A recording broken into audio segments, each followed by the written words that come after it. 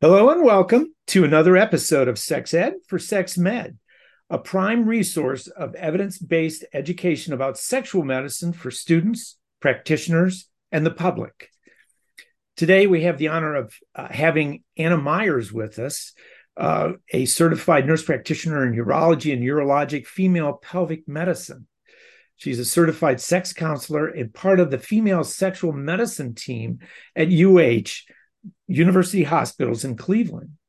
We're very excited about having her today because today we're going to cover several things. We got a twofer going on, but she's the perfect person to talk to about this. We're going to talk about pelvic prolapse, number one, and then lubricants and moisturizers, something that can be very, very confusing to people. So good morning, and thank you for joining us, Anna. We appreciate it.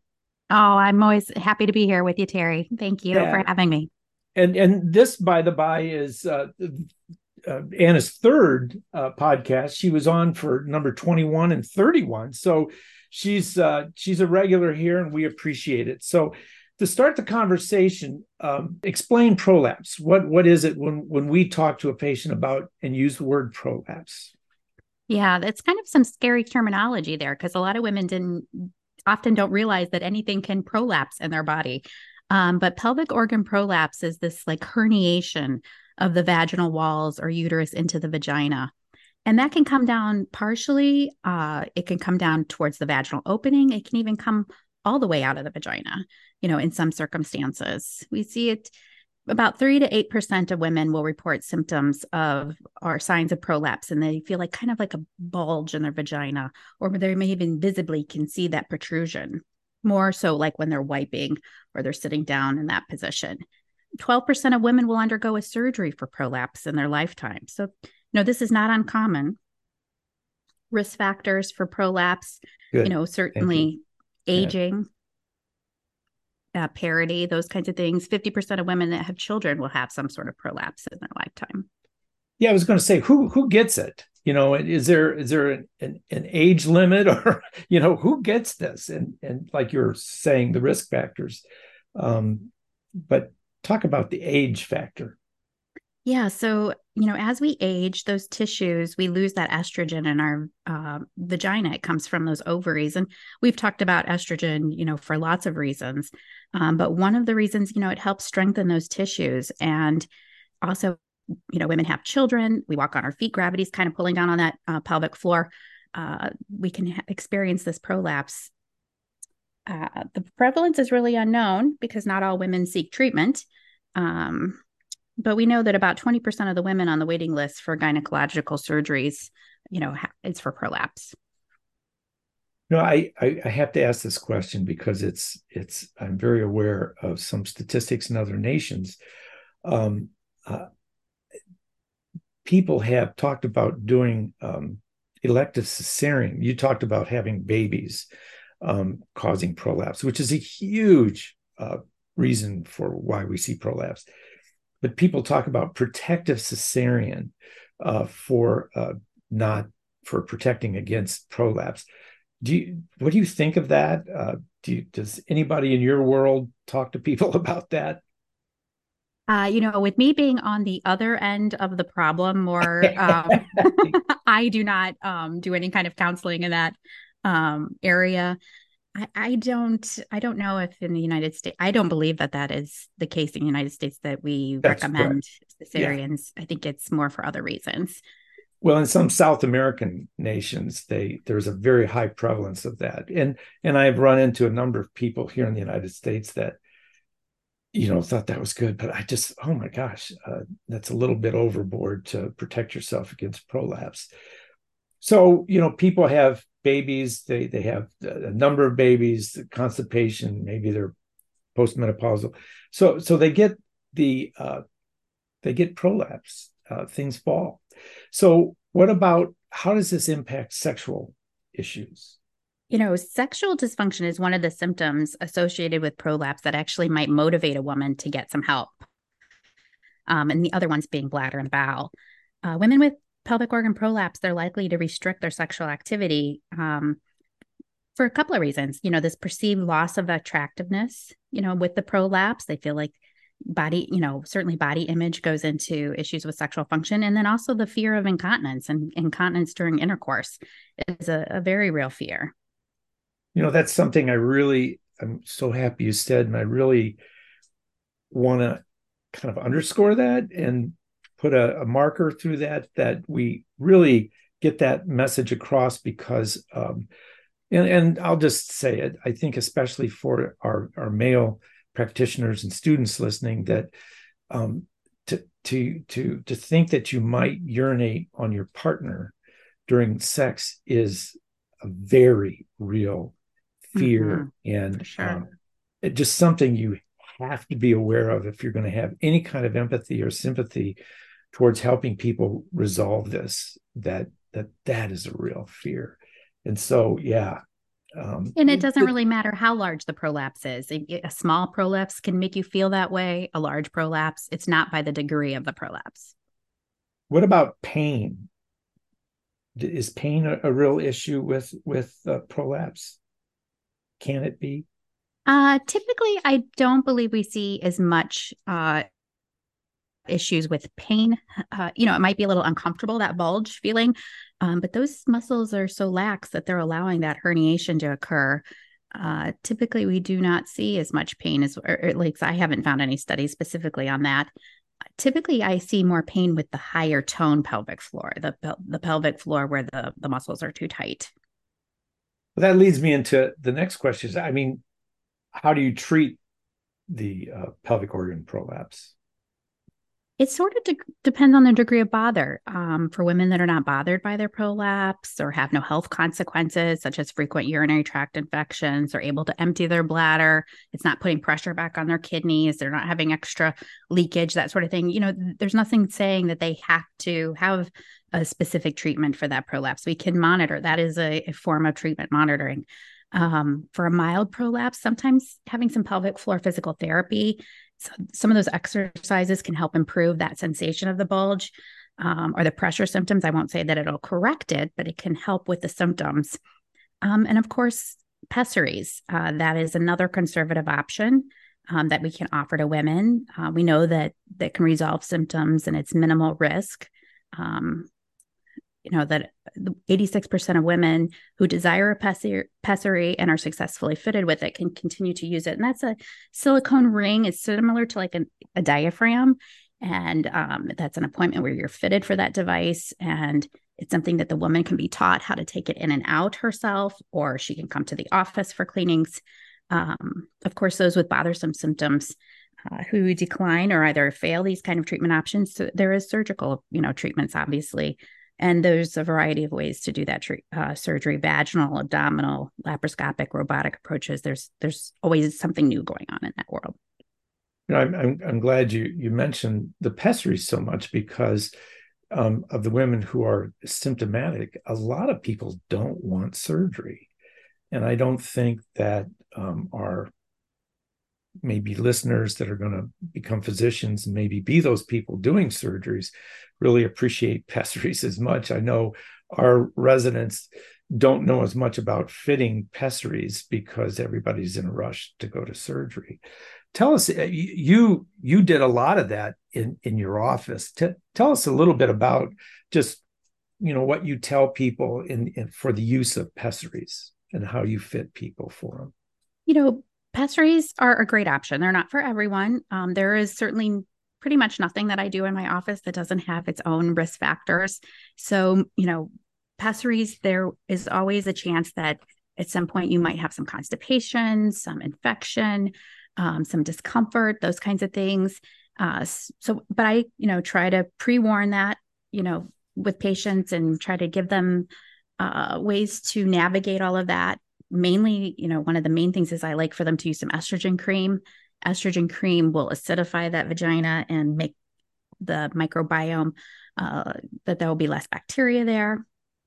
When you have a pessary, your body's going to see it as like a foreign object. It's going to create white blood cells. So there's going to be some discharge. That's not uncommon. It's rare that I don't see some discharge with pessaries, but it's a very normal discharge, just like we all have normal discharges from our vagina. So teaching patients that. If it's, of course, foul, odor, or, a discolored, of course, bleeding, those kinds of things, I always want them to come in and get treatment. But using that estrogen cream or another vaginal acidifier, if they don't want to use estrogen cream, is a very proactive way to reduce some of those issues that women can have. And then, of course, making sure that they don't get constipated, because if you get constipated, that stool pressing against the pessary is going to make you more open to having what they call erosion, where it can kind of make a little bit of an ulcer, deteriorate the tissue in that area. So, and then keeping regular checkups. I don't want a woman to go off with that pessary and not at least see me at least once a year. If they're taking care of itself, that's great. That's what I want. But, I just want to make sure that they're able to manage it well. So you're going to have patients take it out once in a while and clean it and put it back in once in a while. What if they are older and not a good candidate for surgery, and not a good candidate for trying to get that thing out themselves? What do you do in that situation? Those women, I typically have them come about every 3 to 4 months for a pessary cleaning in the office. So that's important when you start this treatment, because are they able to get themselves to the office? If they have any complications, are their family able to bring them in? And making sure that at least one family member knows. I tell them, make sure somebody knows that this is here, because I don't want you to things happen to people. People get in car accidents, people have strokes. I don't want to end up in a nursing facility and nobody knows this is around, and you're getting urinary tract infections and nobody knows what's going on. It hasn't been cleaned in 6 months or a year or something. Yeah. Yeah. I mean, we've all seen that, where it's just been there for years and just people are like unaware of it. Um, you mentioned putting like a ring in. How often I think you mentioned this. How often is fitting somebody with a pessary successful? The exact percentage of, I would say it's pretty high. I don't have an exact statistic, from studies. We know that 86% of women who desire a pessary and are successfully fitted will continue to use it. I would say in my own practice, it's probably at least 3/4, if Okay. not higher. Is it I'm always able the to fit ring? women. I know there's different kind of pessaries. What are your favorite go-tos? I know some women, the ring won't always work. Yeah. What's your go-to after that? My typical go-to is the ring, like you were mentioning. It's just easier to take in and out, Yeah, yeah, more flexible. I certainly have some companies that I prefer using their products. They're a little bit more flexible. And then the Gallhorn would be my second go-to for that no, patient that we can't keep that prolapse up otherwise. And that suctions in. So that's likely a pessary that they're going to have to come in the office and let me take it out and clean it for them, because it's just a little trickier getting that one out. Now you mentioned high tone pelvic muscles. Talk a little bit. How does pelvic floor physical therapy fit into this paradigm? Well, sometimes, with pelvic laxity, those muscles aren't, they do not have enough tone. So there can be pelvic floor exercises. This is your patient more that's going to be doing the Kegels, those kinds of exercises that can be taught by a pelvic floor physical therapist. Certainly some of the women, there's so much laxity that's why it is so hard to fit them with the pessary, because there just isn't enough support there to keep that pessary in. Can using a pessary improve sexual function? And second question, can you leave it in if you have a ring, can you leave it in during sexual function? It sort of depends on the patient and their vagina and their architecture.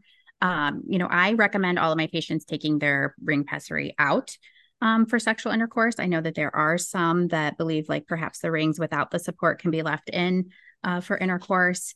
But this doesn't exactly fit like a diaphragm does. It doesn't go up over the cervix. It's kind of fit in a little bit different way. So there likely may not be room, if it's penetrative intercourse is what you're going for. Certainly if Right, it's, right. other kinds of intercourse, that kind of intimacy, you can just leave it right in.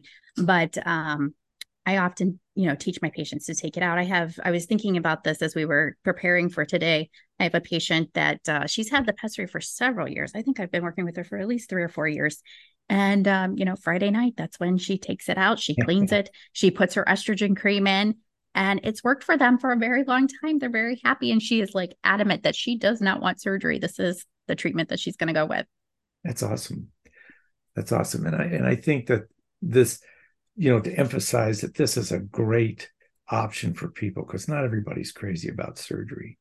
But for those patients who do get surgery, and there's always can be complications with surgery. Talk about some of those. You've probably worked with people in follow-up after surgery for their prolapse. Talk a little bit about that, people who've had surgery. Certainly there is the possibility of, de novo pain, that somebody that didn't have pain with sex, before surgery might have pain afterwards. Certainly taking a multidisciplinary approach where you're working with pelvic floor physical therapy is very helpful for those patients. The other concerns certainly would be for urinary incontinence. When you have a prolapse surgery and you put that prolapse back up where it needs to go, then, that prolapse sort of makes a kink, and it's a little bit hard to probably demonstrate that over a podcast, but if you can kind of imagine, when that prolapse comes down, it makes a kink with the urethra. So you're going to have less of that stress incontinence when you have the prolapse. When we put the prolapse back up where it needs to go, that tissue, there certainly is the same risk factors for prolapse as there is for stress incontinence. And so that tissue, is not, it's a little lax there, and it can allow for that stress incontinence. So with those patients, we, all of our, patients that are going through pelvic organ prolapse surgery, we recommend urodynamics. I don't even know if really we have any surgeons that would do surgery without doing urodynamics first. Gotcha. Good. Maybe in a colpochloesis situation, but maybe, that would be maybe the only one. And I don't even know for sure that they would do it in all circumstances. But doing that urodynamics, we can kind of find out, we reduce that prolapse during that testing. And with that testing, we can determine if somebody's, going to be having stress urinary incontinence afterwards, and determine if maybe we want to do something for that while we're in there doing that prolapse surgery, like a midurethral sling or some bulking agent, something like that. Awesome. If there's pain and scarring or shortened vagina, things like that, what do you do for the issues that could come up post-op? Certainly estrogen cream and pelvic floor physical therapy, dilators, which is something we use with a lot of patients, not even patients that are going through the surgery, but that is very helpful for those patients that need them. That's great. Anything else about prolapse you want to say? I didn't want to really focus on, the surgeries that were done. I really wanted to talk mainly and let people know about the non-surgical things that are out there for people, and their success rate, and how successful these can be, especially for people who don't want surgery. So I really appreciate your knowledge on that. Is there anything that I haven't brought up that you think is important for people to know about? I think a couple of things. I would say one that kind of surprised me as I was preparing for this is that 64% of women in the urogyn clinics report some form of sexual dysfunction, which is something that I screen all of my patients for. But I bet there's a lot of sexual dysfunction that's not screened for. And those, we know sexual dysfunction in general isn't being screened for in a lot of clinics, right. But boy, right there is one opportunity to reach women with information that, it's a lot of teaching. A lot of women aren't aware of the physiology of all of this.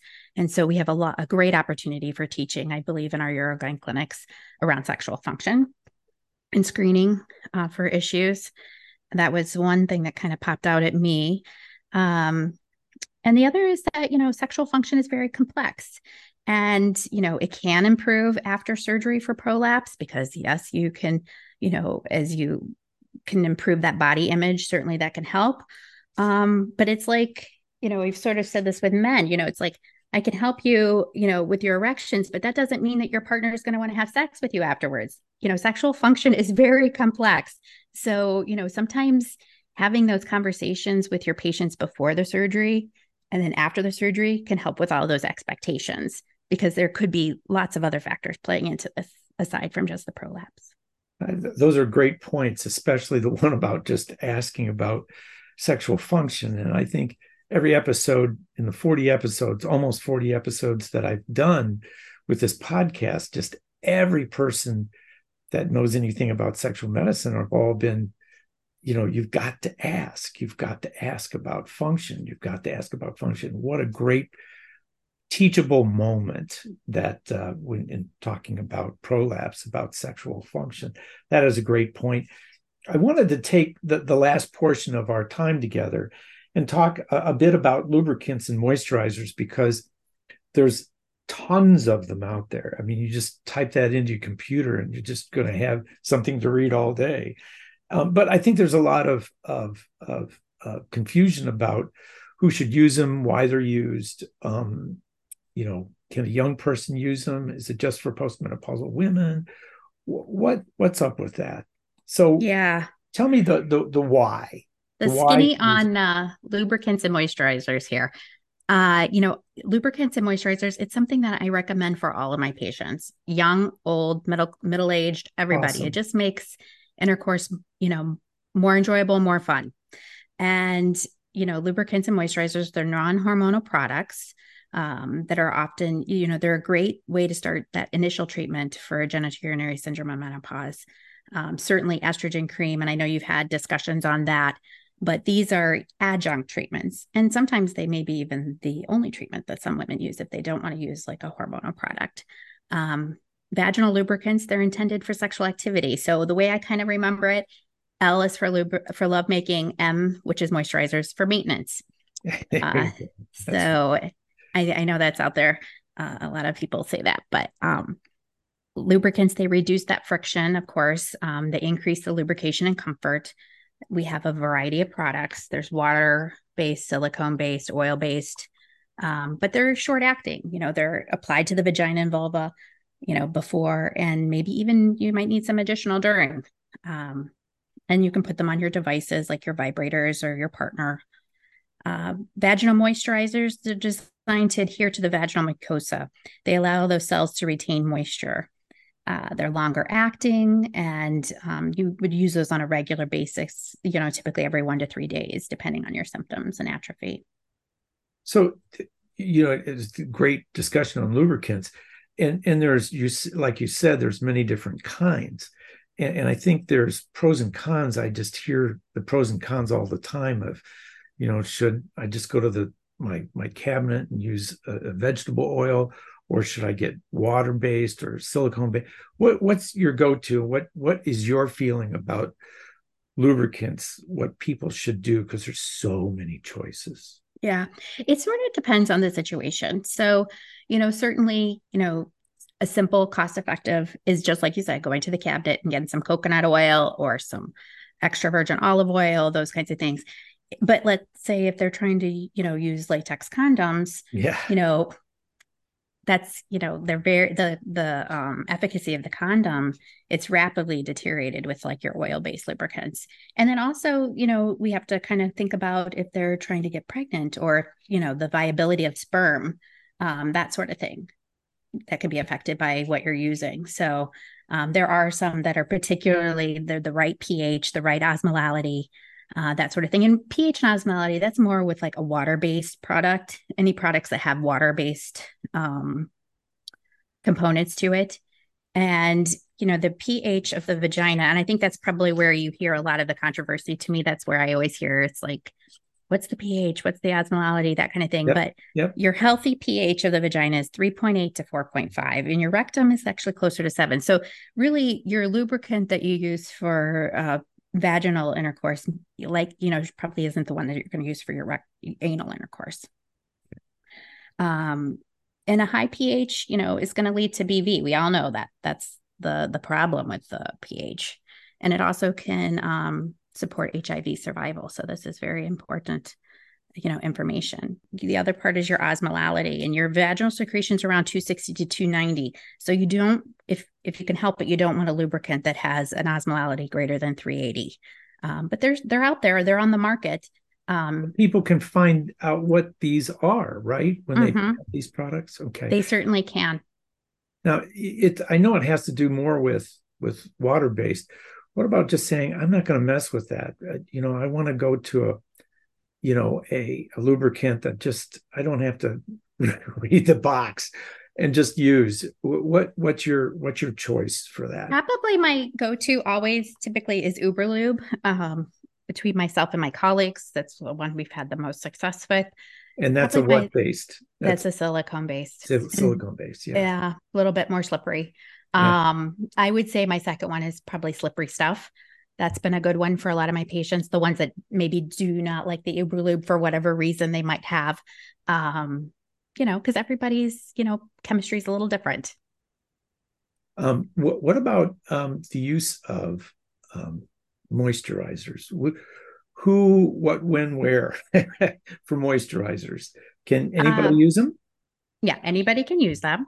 Certainly, I think that's the thing about, that part of women's body, you know, put creams and lotions and potions and everything everywhere else all over our body, but then oftentimes we kind of like leave that part of our body, kind of just hanging, high and dry. So Right. using a moisturizer there makes a lot of sense.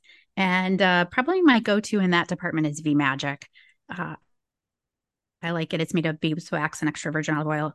I like the ingredients, and it's worked really well for most of my patients. And my colleagues and I have tried other, moisturizers ourselves because we try to, recommend things we use ourselves, Yeah. and that's been kind of my go-to there.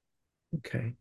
And is it just like you said, good old fashioned, just do a moisturizer, or are there people that you really stress? Look, you need a moisturizer, like a postmenopausal woman with um, genital urinary syndrome of menopause. I mean, Yeah, so I would definitely recommend estrogen first. That's always going to be my first go-to. It yeah, certainly can take care of their symptoms, but always recommending adjunct therapy if they need it, and it also depends on their symptoms. If estrogen isn't taking care of it, and we've tried several, estrogen products or DHEA, that kind of thing, it sort of just depends on what their actual symptoms are, that's like the great. irritation, the dryness, the burning, that kind of thing. So, just in conclusion, with the lubricants and the moisturizer, um, tell us just what you tell people insofar as, and usually we're not supposed to talk about products, but talk about generally what you just say, go get this and go get this. What do you Yeah, say? I pretty much I have a little email with my favorite resources, and Good. you can pretty much buy everything on Amazon. So Right. you don't even have to go into the drugstore and ask those kind of embarrassing questions like, please show me where this is, or, which product. Because if you go to that aisle, you're going to be overwhelmed. There is like tons of Exactly. products. It's so Exactly. overwhelming. And so that's kind of been my fix for that, is just giving people information and also websites that they can, read about different things as well. So That's awesome. That's kind of what I was wanting to hear. Tell us in conclusion what things you want to leave with our listeners insofar as prolapse and or the lubricant and moisturizer.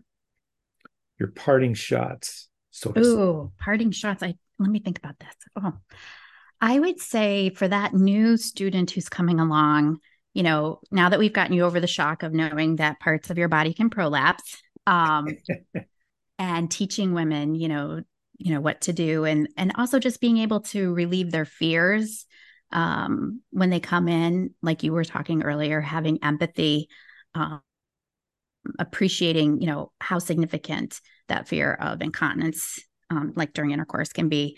The bowel and bladder issues, they're so life changing, and so affect the quality of life for women. What like with the incontinence, if you have a prolapse that's so significant, maybe having to take clothes with you and pads and all of that. So it's a whole lot of things that can be affected.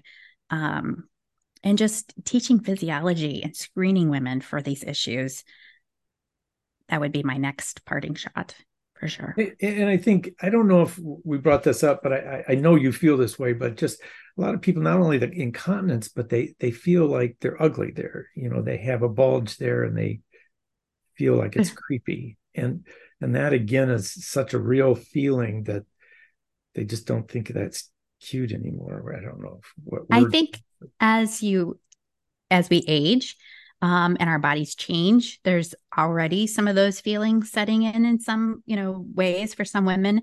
and men. And then when you have this physical change that you can really see what it's doing and what it's, perhaps causing you symptoms, that's like a reality check there. So Yeah. being able to correct that is, significant. Great. Well, I really love and thank you that we had this time together and kind of tapped your expertise. And we just love everything you're doing there at Case Western with all your colleagues. And so thank you for your time again. And I hope you have a good holiday. Thank You you so too, much. as well, Terry. Thank you so much for having me. It was so enjoyable getting to talk about all of my favorite stuff. Yeah. Thank you. Thank you for listening to this episode of Sex Ed for Sex Med. Please find the articles used in today's discussion in the show notes for further study. Also, you will find the contact information for our expert today.